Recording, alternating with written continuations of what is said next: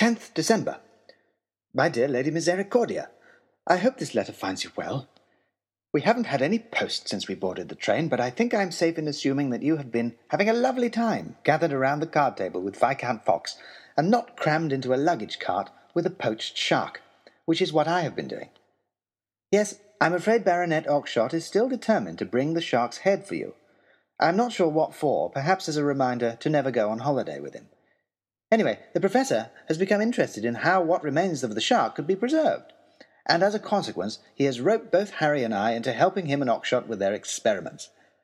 Sadly, given that Lord Daunt will permit neither Oxshott nor his shark out of the rear carriage, partly because of Oxshott's behaviour over the soup, and partly just because of the smell, we have had to join him in there.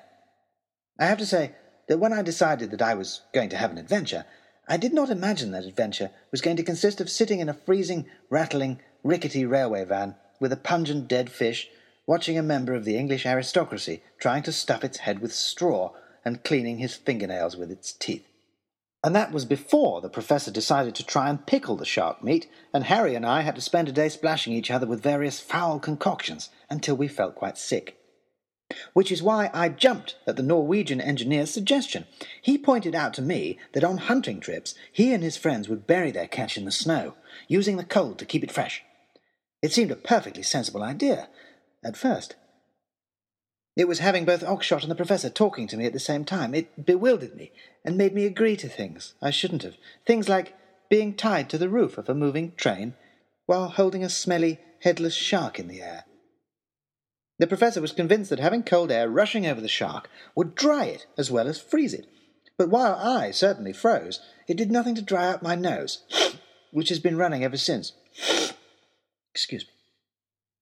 As for the shark, we shall never know, as my hands got so numb with the cold that I dropped it, and it bounced away from the rumbling train down a ravine, there to lie in the quiet, untouched snow, and really confuse whoever finds it. For all that, though, there was something rather wonderful about lying there on top of the swaying, chuntering train, especially without the shark. The cool, clean air rushing past. The sky above was an endless peaceful blue, with the steam from the engine billowing out about us, and only perfect little white clouds puffing gently by above, while all around great snow-capped mountains reared past, austere and rugged, one after the other, their sides wrapped up in shaggy, dark green fir forests. The air here is so clear that it seems to magnify everything, to make everything so close and exact. A distant tree bending out over the sheer drop of a cliff face, a pinnacle of snow rearing out of the woods. I felt like I could just reach out and touch them. And then Oxshott started shouting about his shark, and I was allowed to come down again and get warm in the restaurant car.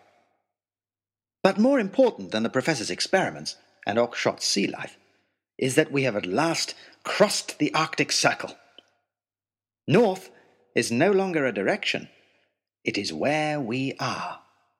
We all got together last night in the saloon car to celebrate.